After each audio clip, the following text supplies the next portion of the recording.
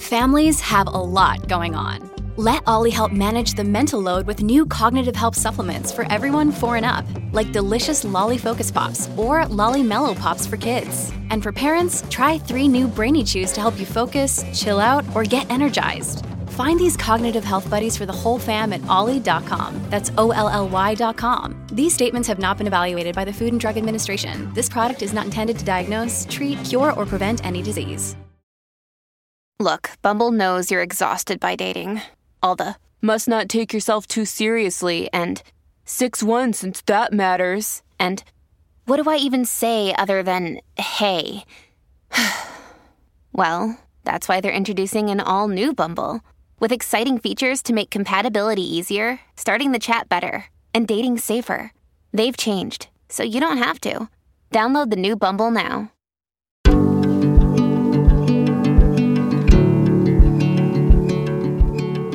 You're listening to Live Free Creative, an intentional podcast with practical tips for living your life on purpose. I'm your host, Miranda Anderson, and I believe in creativity, adventure, curiosity, and the magic of small moments. I hope that every time you listen, you feel empowered and free to live the life that you want.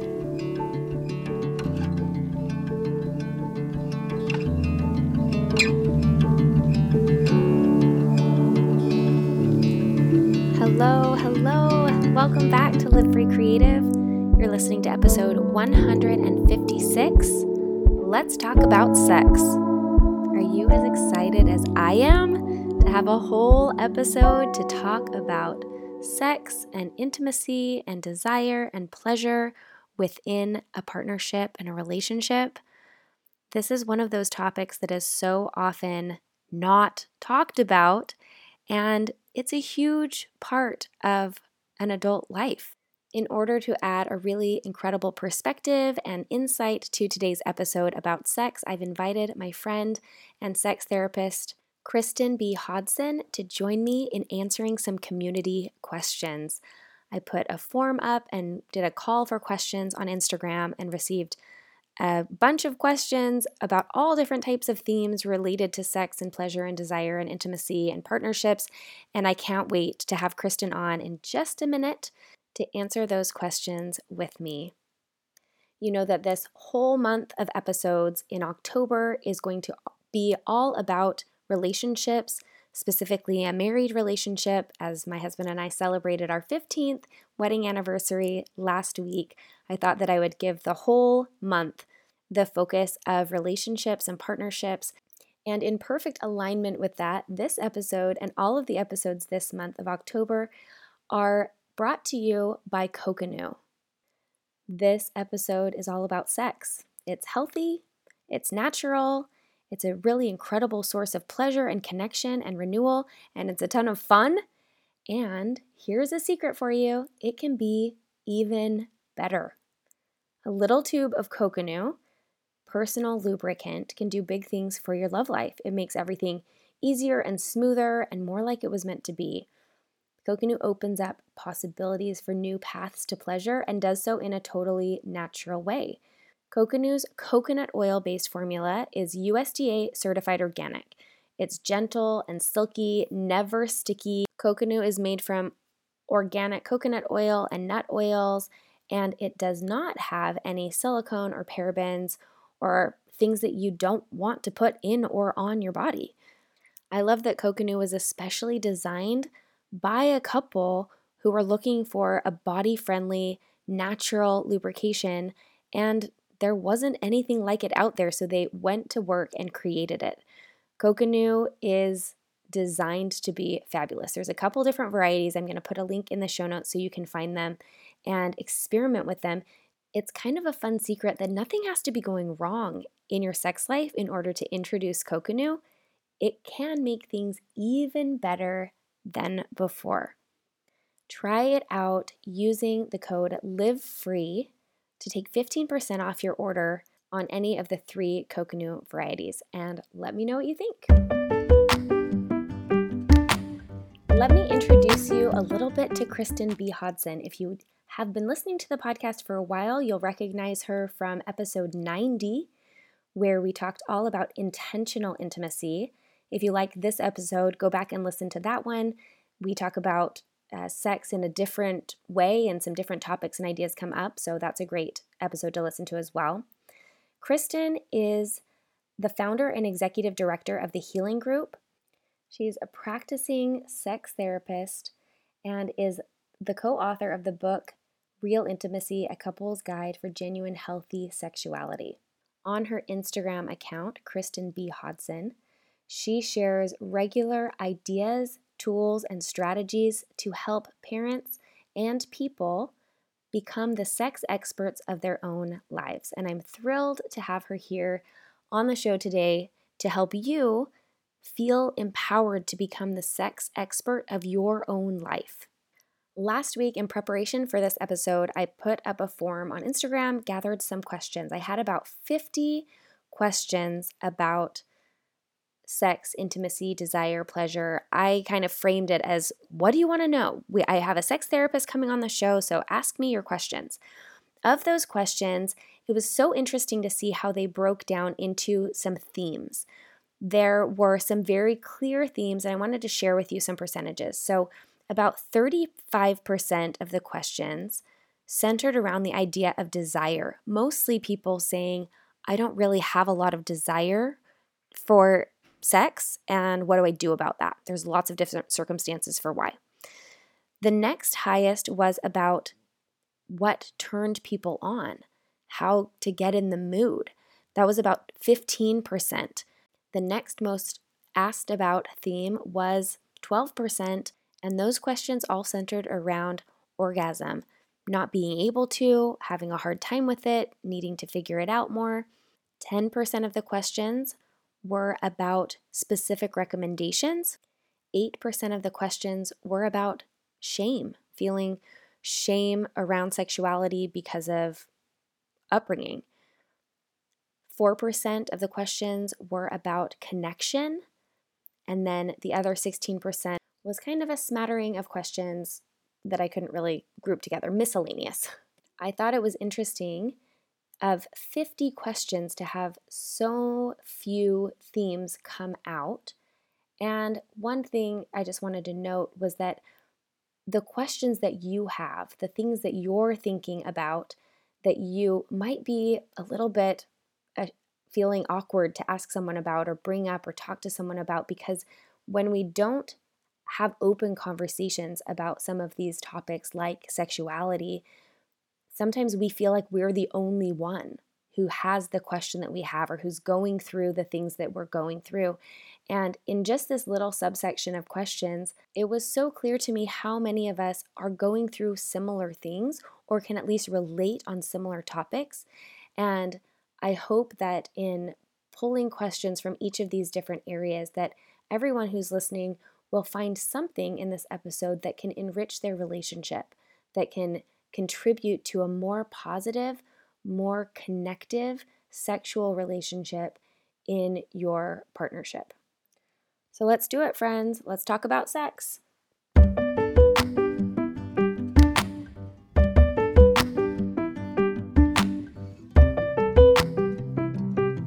Okay, Kristen, I'm so happy that you're here. Thank you for being here. Thanks for having me. I received so many questions, and I thought it was interesting how they were kind of divided by topic lines. And so rather than go through, we definitely don't have time to go through all of the questions. I've pulled out a couple that seem to encompass the theme of each topic, because I think the answering one maybe gives all of the people who asked a similar question the answer that they're looking for. So the first one that I thought would be interesting to start with doesn't directly relate to sex, but I think that it actually really does. The question is about connection. The question was, how do you reconnect with your partner when you feel completely disconnected mentally and physically? That's a really good question, because at the root of sexual connection is this overall emotional and mental, it's this full body connection. And so it's starting to move out of, I have a colleague that talks about the sweatpants phase of life, where we start getting into parenting our children, we're involved with work, we're going 50 different directions, and we are usually literally disconnected in that way, simply because we have so many demands in our life. And it's starting to prioritize and move out of being comfortable with our partner and being like, they will get whatever's left over, that the carpool gets our time, that our activities get our time. And then if there's any time left over, we connect with our partner. It's starting to flip that and treat that as much as a priority as we are our children's events or our other obligations, and starting to connect. That's big picture. Like, how do we connect big picture? The other thing when we're talking about connection is I see that there are 4 natural times to connect in a day. And this is from the research of John Gottman. We have an opportunity when we wake up to connect, when we both leave and go our separate ways for the morning, when we come back home, when one person or both of us comes back home, that's the time to connect.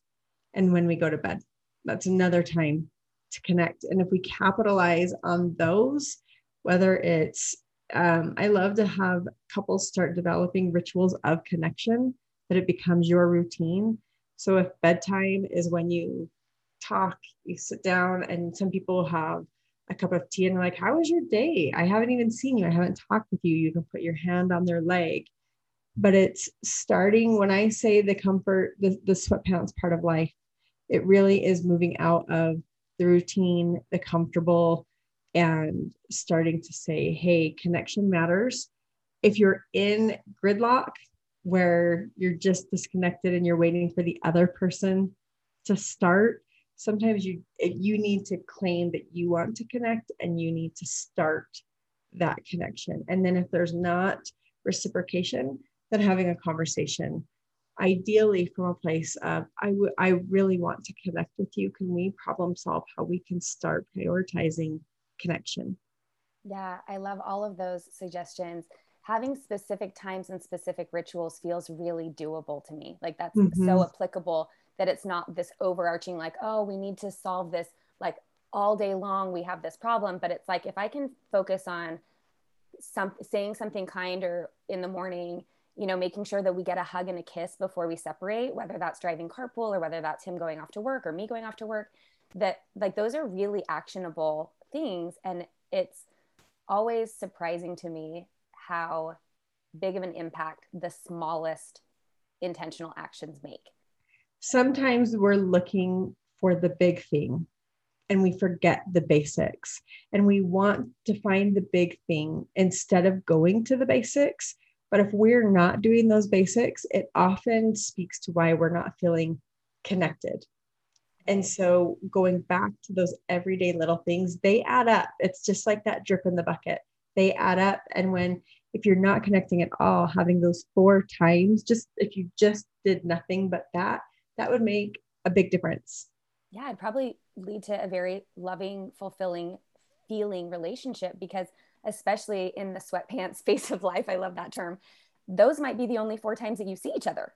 So if you're intentional about these, 5-minute or 30-second actions 4 times a day, but those are the only times you interact, then your relationship will feel extremely connected. It will only be connection because the rest of the day you're not interacting anyway. So yeah, I love that. Yeah, I was just going to quickly say, my husband and I, we have this thing where we touch hearts, so that it's not like a quick friendship hug, that we intentionally, when we leave, we like to touch hearts, and we do, it's probably a 30-second hug, honestly. And it just, that one thing makes that big of a difference. Even the way that we shift in how we hug, as simple as that is, but being intentional and touching our hearts. That's really sweet. It reminds me of the new Burnout by Emily Nagoski, which we'll talk about her book probably a little bit later.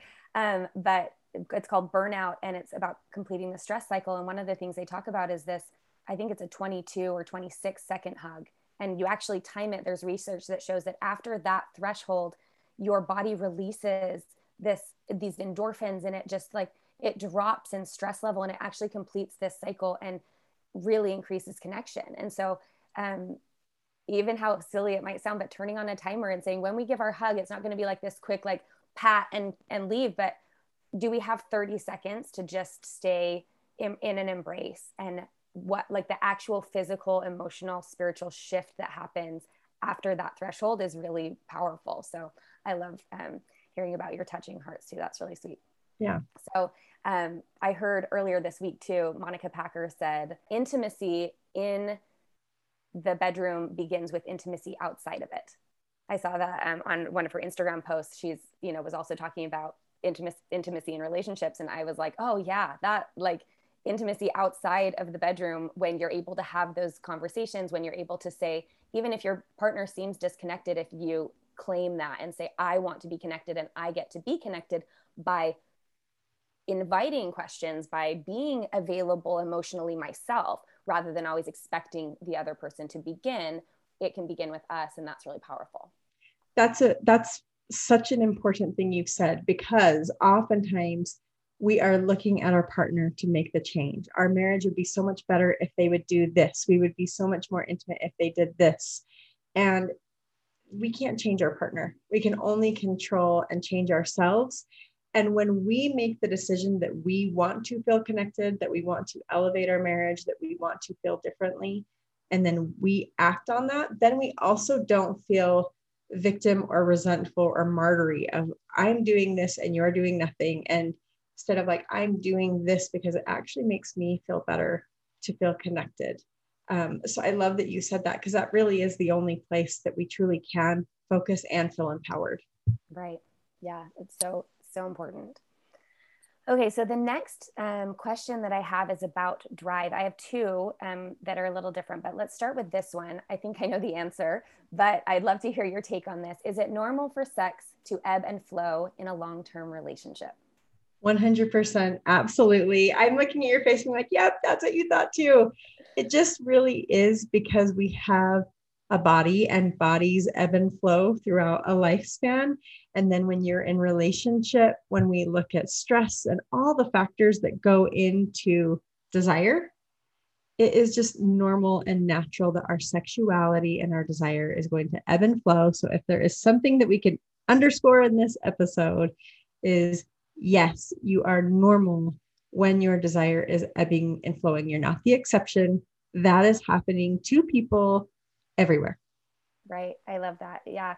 I think that we sometimes forget about seasons of life, that life is change. It's always changing. And that means that every part of our life, every aspect of our own body, our own personality, our own energy level, our relationships, our children, like as soon as you start telling yourself the story that things are supposed to be the same or they're supposed to be a certain way, and you start fighting with reality, you're never going to win. You never win when you fight with what is. And so I think it's so empowering to just consider that whatever I'm going through is normal and is okay, because I'm in it right now. And I can, if I want to change it, I can change it. I can look for ways and look for solutions to get out of it. But that doesn't mean that it's, wrong or bad, or something's wrong with me or wrong with my relationship. No. And that's something that when we're talking about, we're oftentimes trying to get back to. What I hear people say is, I used to have desire, but now that I've had my baby, it's gone. Instead of being like, this is the next chapter. Of course, like my body has changed. My hormones have changed. My sleep has changed. My everything has changed.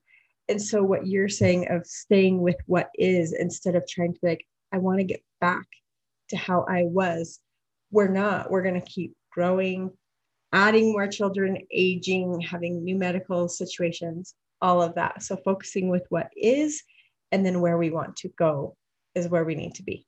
Absolutely. So there were so many questions about drive and about, stress or not wanting to have sex. So this one I thought highlighted kind of all of them. What do I do if I have absolutely zero desire for sexual intimacy? Yeah. So I'm glad we're using the word desire, because again, Emily Nagoski, Come As You Are, right? It's kind of the gold standard book when we're talking about desire. It's not a drive. It's not this feeling that necessarily pushes you.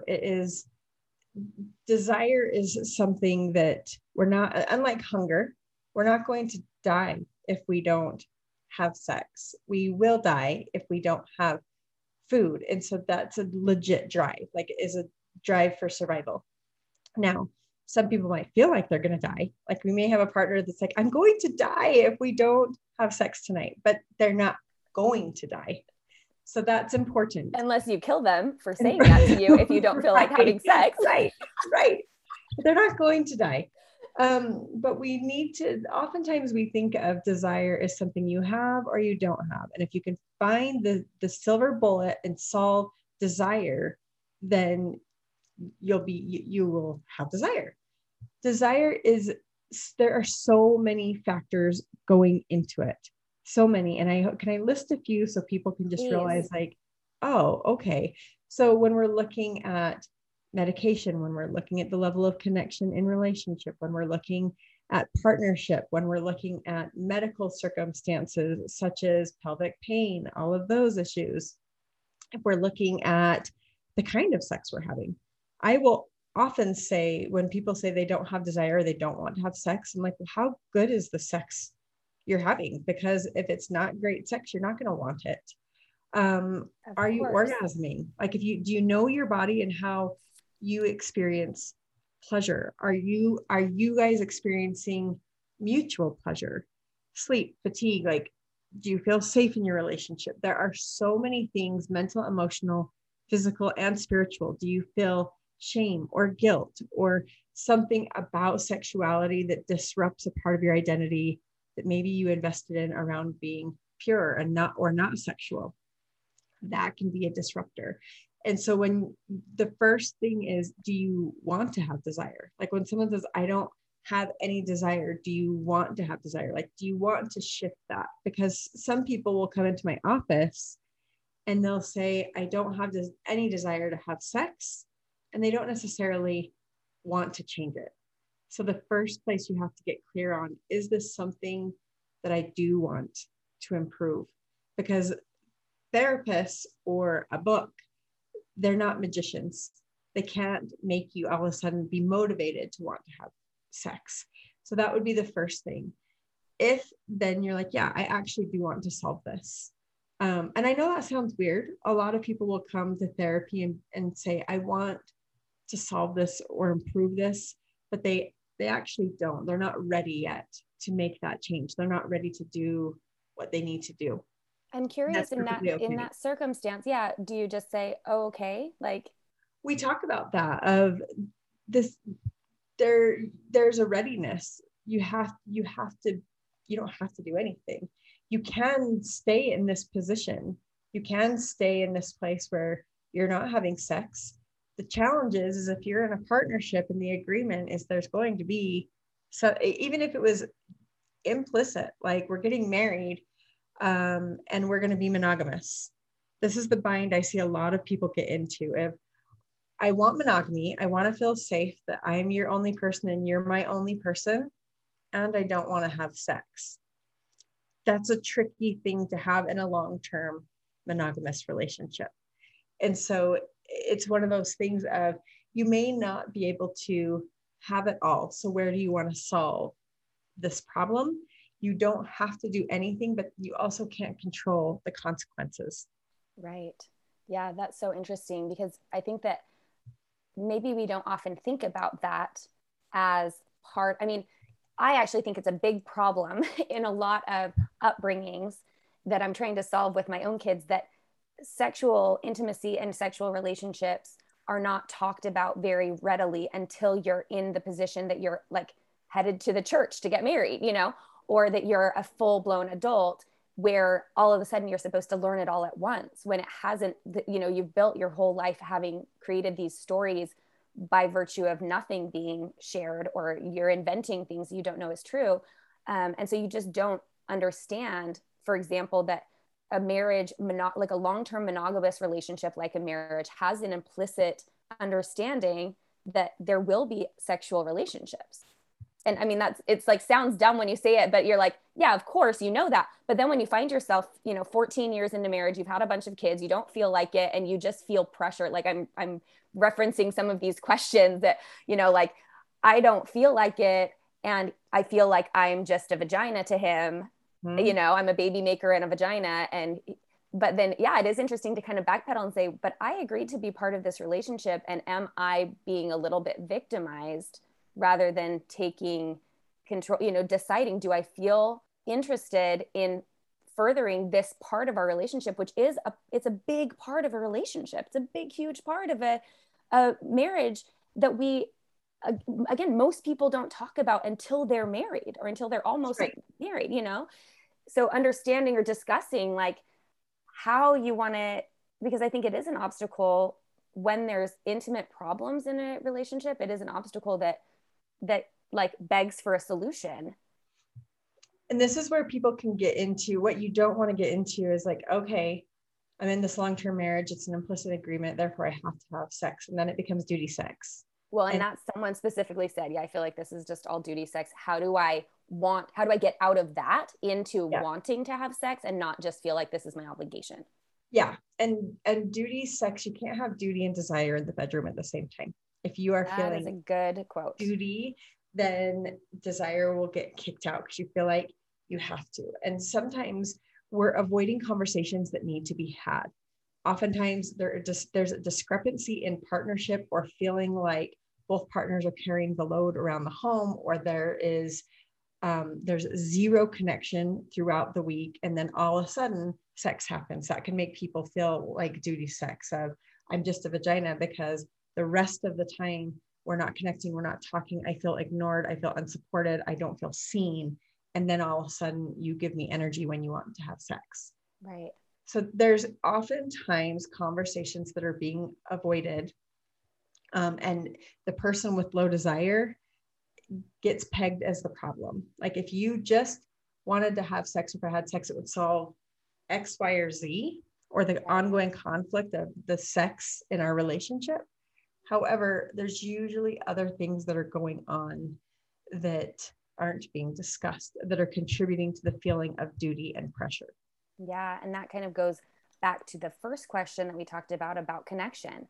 Are you connecting physically, emotionally, spiritually outside of sex? And if not, start there, because those places, that actual connection is where the emotional piece, which then lends itself to the physical piece, comes back into play. Rather than thinking, oh, we have to fix our sex life, thinking maybe we need to heal some pieces of our actual relationship outside of our sex life. And the intimate piece will come as a byproduct of feeling emotionally connected, feeling like we're in a fair partnership, feeling like we're supporting and encouraging and loving each other. Then that desire is enhanced. And foreplay, I always love to say that is everything that is happening in between sexual encounters. That is all the little stuff so that you are feeding that sensual connection, and then sex becomes an extension of the connection you already feel. But if we are not investing in connection, then it is very difficult to go from 0 to 60 when we're talking all of a sudden no connection to sexual connection when we're investing in that.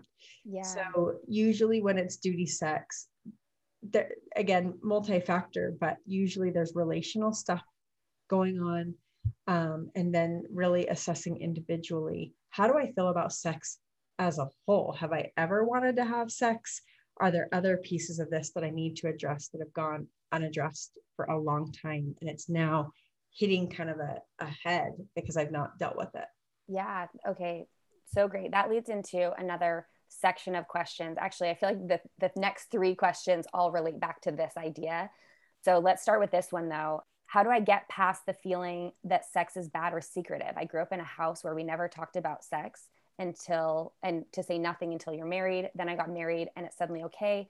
And then my heart breaks. She says, I've been married almost 14 years and it still feels like I'm doing something that I shouldn't.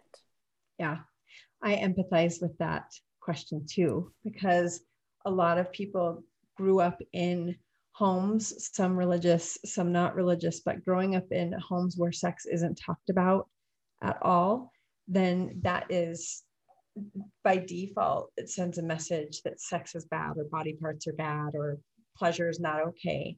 And we internalize that, and then that becomes truth. That becomes a belief. And so when it comes to sexual shame, it's very important that when we come into this world, we recognize that we don't have any of that. We don't have those messages. We don't have those beliefs. And they start to be shaped as we interact with our family, when we interact with our peers, when we interact with our church, when we interact with our community, and when we interact with the world at large. Then we start internalizing different messages around sex. And sometimes it's how we interpret those, but those messages come. Sexual shame is something that is planted into our life. It's not organic. It is something that is planted. And then it's our opportunity and responsibility to uproot it, to recognize this is the feeling of sexual shame. And I like to say that when we're growing up, oftentimes we start learning about the different emotions. It's mirrored and modeled back. Like, oh, Miranda, you're feeling sad. You must be really upset. You're angry. And you start to make this connection of like, that is what sad feels like. This is what anger feels like. Yes, I'm so happy. We learn those emotions and what they feel like in our body. No one grew up in a home that said, oh, you are feeling so much shame and sexual shame right now. Yeah. That wasn't mirrored. So we don't grow up recognizing that that's a feeling like happy, mad, sad, scared. When we start to feel it, we believe it's true. We believe that it's a fact, that I am doing something bad. Like this is really bad, instead of going, oh, that is a symptom of what I grew up with. And I'm going to need to continue to work that through and challenge that this belief is not true. To be like, I am an adult. I am in a marriage aligned with my values. I'm having sex after marriage. I'm going from someone's value set. Right. It is okay for me to experience pleasure. It is okay for me to share intimacy with my husband. This is an old feeling that I have to work through. And the thing with sexual shame is it's a lot of affirmation and giving ourselves new scripts to hook onto and to recognize this feeling may come up, but I'm no longer going to accept it as true.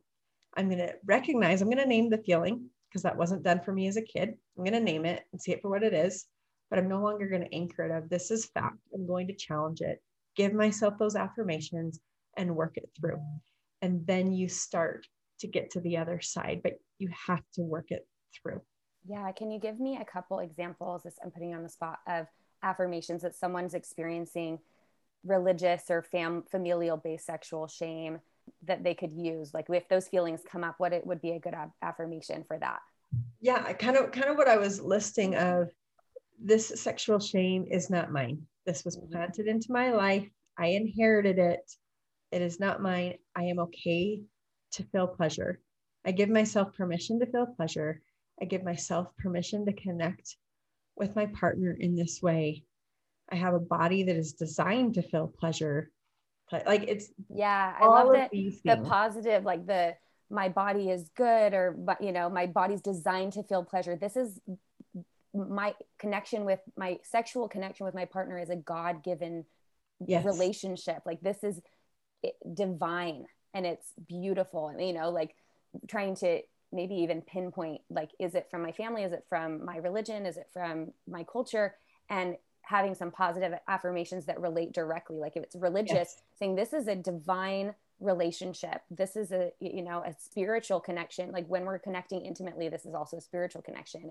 And, and trying to find things that directly affirm the shame that we're feeling from the institution or whatever that it came from.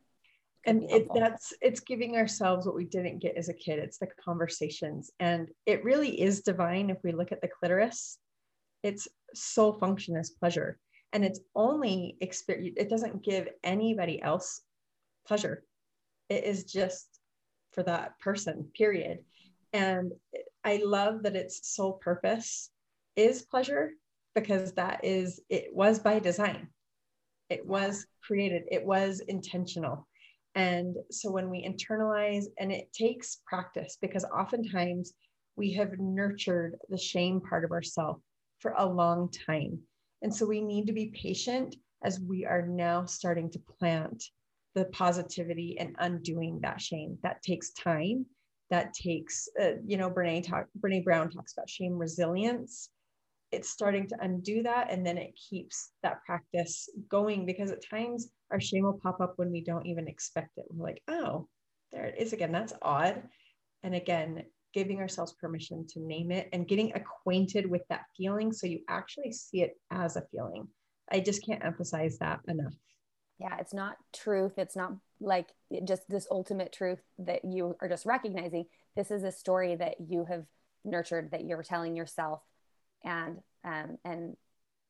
it doesn't have to be true. And it may not, if it's not serving you, I always like to think like, okay, that's a thought, but is it serving me? Like, do I want to believe that? Because again, going back to desire, like if you don't want to have any more desire, then you're probably not in a great place to begin that process. If you don't want to feel like intimacy in your relationship is a positive, nurturing, loving thing, then maybe you're not quite ready to disband that story. So I love that, just the unlearning. And I loved the piece. I just want to reemphasize that this is something that was not inherent to your being, that this is something that has been planted into your story by external sources. And it's up to you to, like, you have the power to go inside and to say, what do I really think about this? What do I really believe? What aligns with my values that I recognize as an adult human whose values may differ from other people? Maybe the way that you want to engage in sexual relationships in your relationship is different than your sisters or than your friends or than your parents, so it's okay to align with those things personally as well.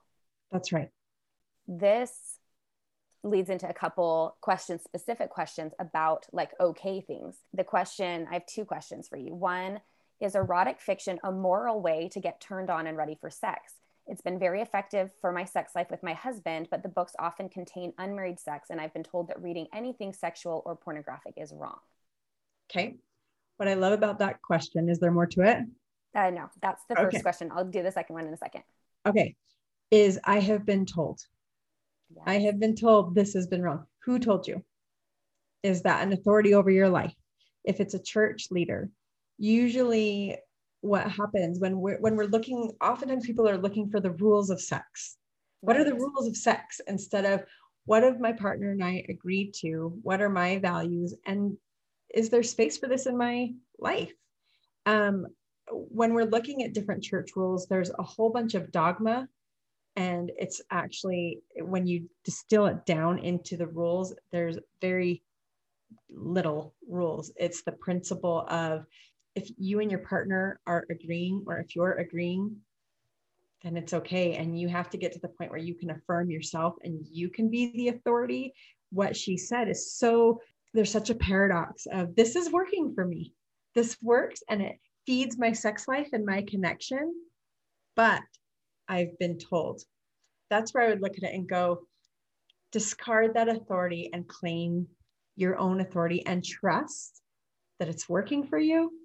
Trust that if it is bringing you this joy and connection, go with that. Yeah, I love that. There was another question about erotic fiction. And I thought it was interesting because the end of this other question, I just want to touch on this. It says, my desire for sex was definitely increased, but I want to know how consuming material in that way will affect me long-term. She's talking about explicit romance novels. Will it affect me long-term? It's working for my sex life right now. It's increasing my desire, and with my partner, but will it have negative effects long-term? It's a great question. And so our brain is our biggest sex organ. So as people are starting to recognize like, oh, this helps open me up, this helps to turn me on, there's nothing wrong with that. We're essentially dealing with fantasy. Erotic fiction is fantasy. And we can have really rigid rules on how we can experience sexuality, what we can do, how we can get turned on, and it can get really narrow. And then it makes it very difficult to get turned on, because we've given ourselves these really narrow rules in how we can get turned on. So when someone like this is like, I have discovered erotic fiction, they're one of my favorite stories. So when we had, not 50 Shades of Grey, but what was the popular book that had Edward and... Oh, the vampires. Do you know what I'm talking about? Bella? Yes. What's that book? What is it called? What is the book? Because everybody was reading it. I mean, religious moms across the country were devouring it. we should know this. It's like the most popular. And I'm looking it up really fast. Twilight, the Twilight series. Okay. Yes. That for a lot of people, they liked the tension that existed and the relationship. And 50 Shades of Grey was actually fan fiction to Twilight. It was written in response to that. And I really love that simply because it gave women an outlet. It gave them a place to have, to let go and to release. And so in terms of what it will do long term, I think people are asking even a sub question of, am I going to get addicted? Is it going to make it so that I'm no longer wanting to connect with my spouse because I'm just connecting with erotic fiction? Yeah. Erotic fiction can be a tool that if it's a tool that supports you in connecting with your partner or something that turns you on, but your point is to connect with your partner, wonderful.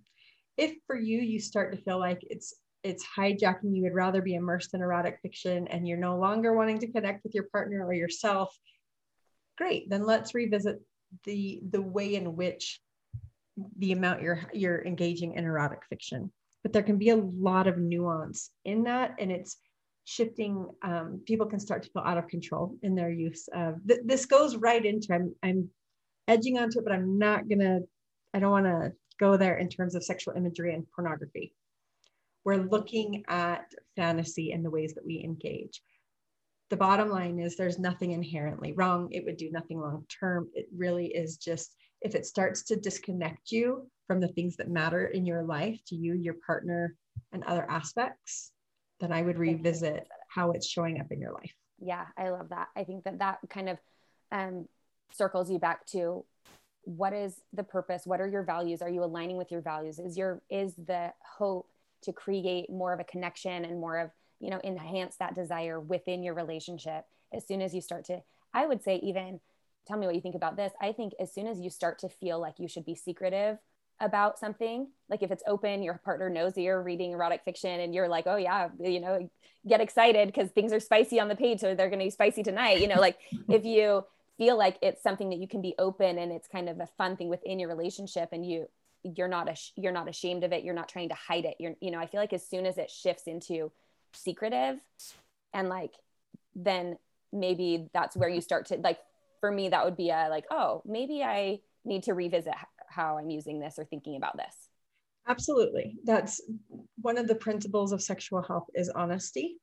And part of that is agreements. And if it's something where you feel like you've not talked about it, like there's not ever been an agreement because you haven't talked about it, but you feel like you have to go secretive because you couldn't talk about it, that's something to be curious about. Of what about this? Why am I not wanting to share? Is it because I'm violating an agreement, or I feel shame?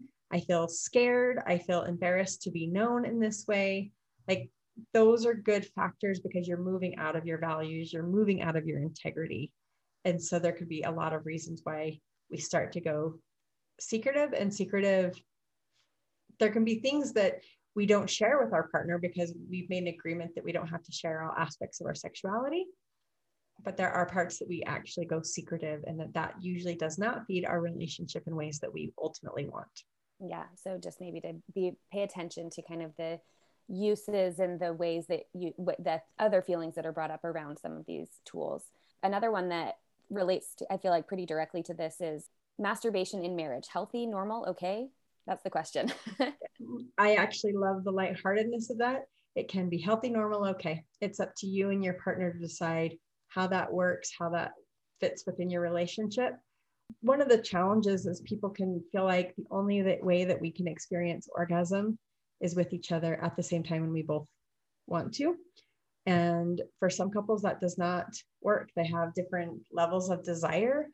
And so then people have conversations of, sure, masturbation works for us. This is how we figured out how it becomes a bond, not a wedge.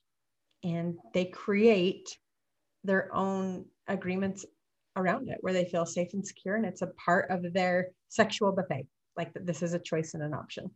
I love the term sexual buffet. Yeah. I feel like that's great. Well, there's so many things we can choose, and not all relationships. When I go to the buffet, I'll pick up different things than you will pick up. And to, again, Emily Nagoski is kind of like the sex god, but we don't need to yuck someone else's yum. So if masturbation works for this couple and it doesn't work for you, and you're like, oh, they shouldn't, it's like, that's not for you to decide. They can figure out what works for them. Yeah, I love that. I remember a friend years and years ago who mentioned that she felt she had a much lower desire than her husband.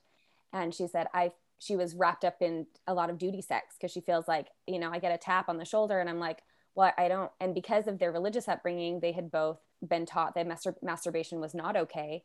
And after years and years of her feeling like, okay, I'm just going to relent. I'm going to have sex because I'm his wife. So I'm how he has sex.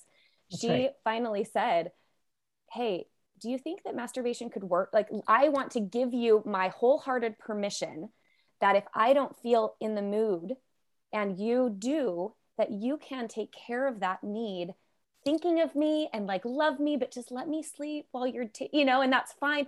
And she said that their sexual relationship dramatically improved because she no longer felt like she was having all the duty. He didn't feel some of the resentment. And they were just like, it was so connective. And I thought that was an interesting example of something that had been such a no, shameful, we can't do this, actually ended up being something that became very connective and very helpful in their relationship. You said something of, she approached him with curiosity. Like, hey, do you think, or what? There was curiosity and wonder instead of just sticking with the hard and fast rule that actually wasn't serving their relationship anymore, and realizing there are a lot of ways we can experience sexuality as a couple, both partnered and solo. And it can all feed in, because when she's now freed from not being the way that he can experience sex, and he's like, she is essentially in control of my sexuality. It's like, these are our values. This is our vision for our sexuality. We want to feel connected. We want to be each other's person. And here are all the ways that we can do that, solo and partnered. And that's the container. Yes, absolutely. So that brings me to another section. There was a whole topic about orgasm, many, many questions about orgasm. Most of them, females responding that they either haven't ever had an orgasm, they don't know how to have an orgasm, they're struggling after having children with orgasm. The question that I really liked was what to do if your partner doesn't seem to be able or willing to meet your needs, but they reach climax. So I think that reflects on both situations. What advice would you give someone who's struggling to climax when their partner doesn't seem to have a problem with it? So I'm going to go back because you listed off this series of questions, and that last one, I really loved actually the sequential order that you laid those out. The very first one, I've never orgasmed. If you don't know your body, you can't get around knowing your body when you're trying to orgasm. It is really difficult. This can be part of our upbringing where we never gave ourselves permission to learn or name our vulva. We have no idea what it looks like. We don't want to look at it, or we don't know how we experience pleasure, but we want our partner to figure that out, that they're only the one that has permission to touch and know your vulva, and that it then becomes their job to figure out how you experience pleasure. Really, really difficult circumstances. So know your body. It's getting to know your body, learn the anatomy, learn how you experience pleasure. There are a lot of ways that you can do that. We could do an episode just on this last section of questions, but that's what I will say. You got to learn your body. Mm-hmm. Second, if you are not orgasming after having a baby, go see a reproductive physical therapist. Go make sure after having a baby, it doesn't matter how you gave birth to that baby. When we carry babies inside our body, things shift and move, and there's pressure on our pelvic floor. And everybody, regardless if there's issues, I always recommend going to a reproductive physical therapist, just because those muscles require attention. And so go and first and foremost, see if something has shifted. Secondly, there can be, if you're taking medication after having a baby, if you're experiencing postpartum depression or anxiety, or you're sleep fatigued, all of those things can impact orgasm as well. If you're breastfeeding, these things can all impact that sex across the lifespan of waxing and waning. Mm-hmm. That's a very real thing. And then the last question was, when the partner is climaxing and they're not, that is a relational issue. There is a conversation to be had there. And, you know, I used to take calls on the radio and people would have these questions about sex and they would want a solution without having to talk to their partner. They'd want to figure out, how do I solve this without having to have that conversation?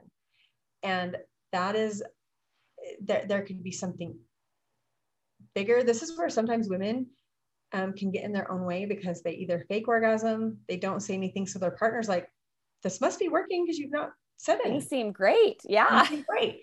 And then it's a different issue if they do know, they are aware that you're not experiencing pleasure and they're not attending to it. Either way, there's a conversation that needs to be had of, I would love to keep enjoying sex, and right now this isn't enjoyable. Can we have a conversation about that? For a lot of people, talking about sex is new. They've not developed the language. They've not developed somewhat the courage. It can be scary to have these conversations, but that particular issue where it's a relational issue, it is involving another person. It's really hard to solve that if you don't involve them and take ownership for you of, this is where we can start to emotionally grow ourselves up. And we can say, my pleasure matters, my experience matters, and I want to feel valued and matter in this relationship. Yeah, I think that that's really important. One thing that I heard years ago that really actually was like a light bulb moment for me, I was listening to a podcast actually where the podcaster was talking about sex, and she said, in our home, like in my marriage, our intimate encounter isn't over until both of us have climaxed. And I was like, what? It was just like this. I had never even considered the idea that you could just say, oh, good, you're done. That was fun for you. That was good for you. It's been fun for me. I'm engaged, but I'm not there yet. Like, we're not done yet. Let's keep going. You're done. I'm not done. Let's keep going and let's try new things. And you know, like, that's where you actually maybe need to experiment a little bit more. Like, the actual penetration may be over, but I know a lot of women don't have orgasms regularly with penetration. Majority of women. If you're trying to have an orgasm just with penetration because you've only learned that that's how sex happens, like this is the anatomy of making a baby, you have to maybe step back and understand that how you make a baby isn't how you have an orgasm, and that those things can be separate, and that the relationship, the intimate relationship, really for me started to grow and develop even further when I was like, oh, there's all sorts of different ways that we can experience pleasure together outside of penetration. I hope everyone earmarks this part in the podcast and they're like, Miranda is dropping truth right now, because all of that is very, very true. And that's where you are claiming yourself as a sexual person. You're claiming that it matters, and that there's one of the other sexual health principles is mutual pleasure. That are we both engaged in pleasure that feels good to our bodies, and we're both enjoying the experience.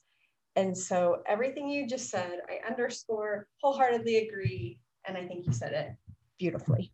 Wow. I hope that there's someone listening that is like, this is their light bulb moment for them, and they can go home and talk to their husband and say, hey, what if we just have this agreement that whenever we have sex, both of us gets to have an orgasm? Right? You know, what if we just decide that in our relationship, that the pleasure of climax happens for both of us in these sexual encounters, not just you every time and me if it happens to work that time. And why wouldn't, right? Why wouldn't that be the agreement, period? Right. I think because when you've never talked about it, it just. Yeah. I mean, there's nothing unreasonable about setting that. There's nothing unreasonable. There is no reason why that should not be the agreement. Right.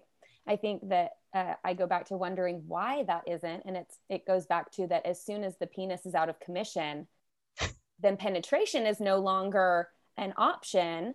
And so then if you don't have a belief or an understanding that penetration is not the only way to have sex and to have orgasm and to have pleasure, then you feel like, oh, well, we have to be done because we can't keep have penetrative sex. But when you start to understand that like you said, the clitoris is only for pleasure, get real engaged there, maybe bring a tool or two in, you know, lube and vibrators come really hand in hand in this situation where you aren't necessarily having penetration, but you still want to experience pleasure.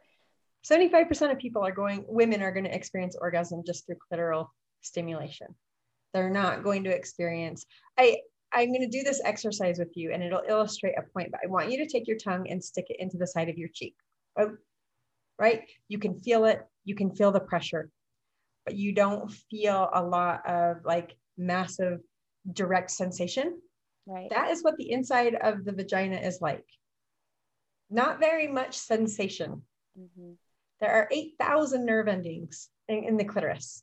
That's where the sensation is. And the clitoral complex is going in the vagina. But if you think about, just go straight back to evolution and vaginal births, if you had a lot of sensation in the vaginal canal, wow, that would be intense. And so there's actually a lot of point in the way that bodies are designed, but also bringing in a vibrator, that can absolutely help. Not settling. There's a great book called Becoming Clitorate by Lori Mintz. And I love it. And she talks about no longer accepting the orgasm gap. That if you need a vibrator, fantastic. If you want a vibrator, you don't have to need it to just want it. It can be a very fun part of your play, making that agreement. And you may also need to shift. Like if people are going from kissing to close off to touching body parts to penetration, like we get into this rhythm, right? Mixing up your pattern and being like, we're going to shift this and not go straight to penetration so that I have more time to build up and experience pleasure. And then we can figure out when penetration can occur. Yeah. Yeah. Sometimes we see penetration as the main event. Mm-hmm. Like we're building up for that instead of that. Is that how you experience pleasure? Wonderful. This is how I experience pleasure. Wonderful. Let's figure out a new way to dance. Yeah.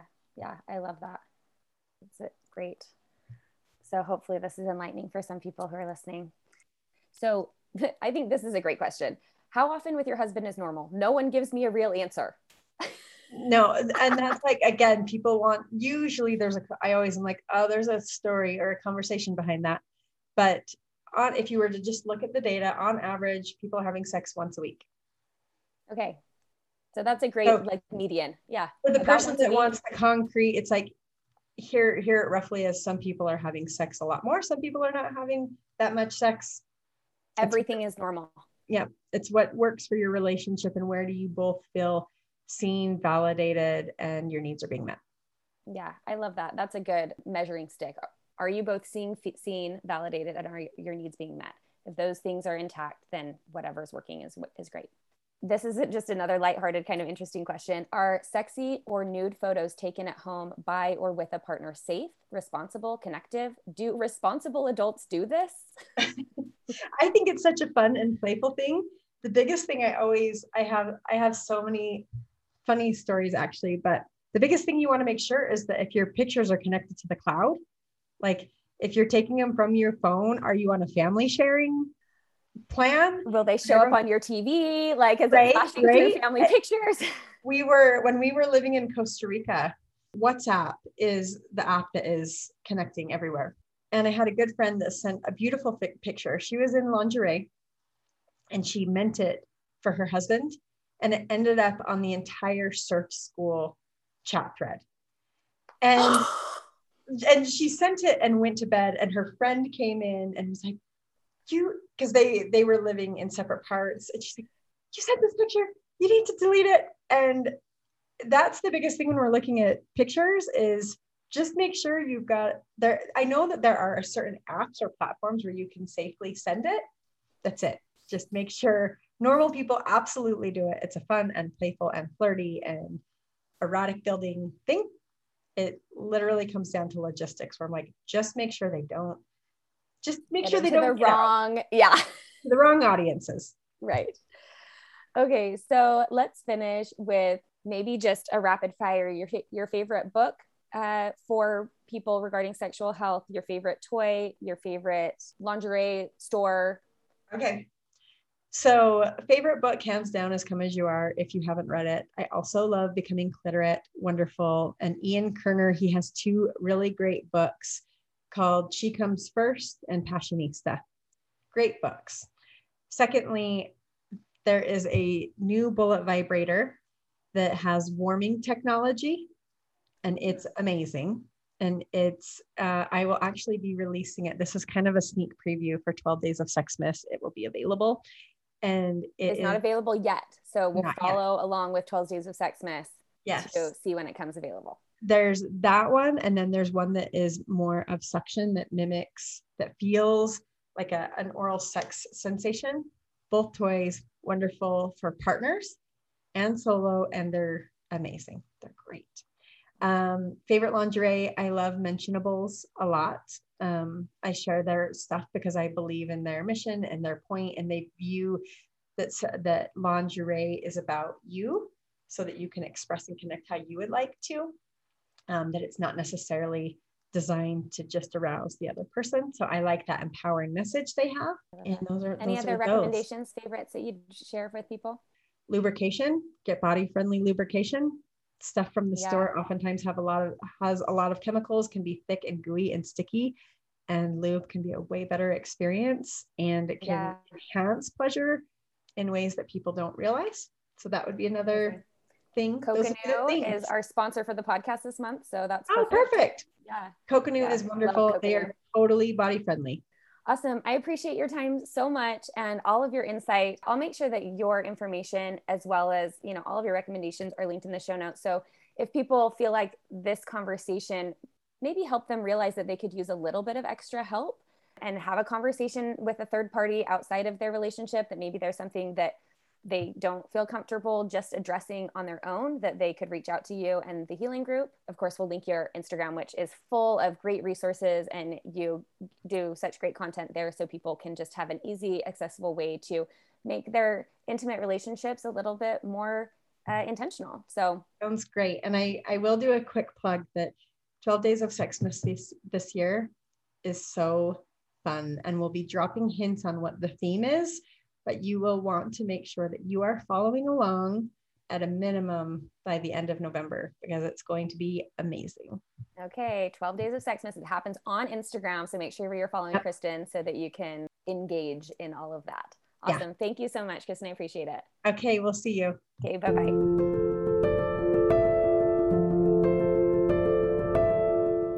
Isn't she wonderful? I want to thank Kristen again for being part of this episode and being willing to come on and share her insights as we answered some of your community questions today about sex. Make sure that you check out the show notes at livefreecreative.co/podcast. This is episode 156. And all of the resources that Kristen shared and that we mentioned during this episode will be there linked so that you can have quick and easy access to the products and books and resources that she suggested. As always, I want to give a huge thank you to you for listening in. There's so many different ways that you can spend your time, and spending some of it here with me on Live Free Creative Podcast means a lot to me. I hope that something in this episode has helped you feel a little bit more empowered, maybe a little more confident to become the sex expert in your own life, in your own relationship, to become more connected to your partner in all the ways, emotional and spiritual and physical. I wish you a wonderfully sexy week, and I will talk to you again next time. Have a good one. Bye.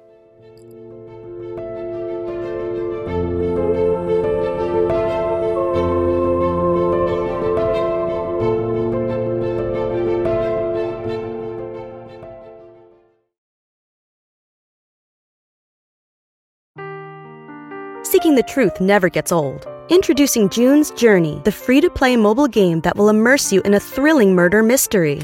Join June Parker as she uncovers hidden objects and clues to solve her sister's death in a beautifully illustrated world set in the Roaring '20s. With new chapters added every week, the excitement never ends.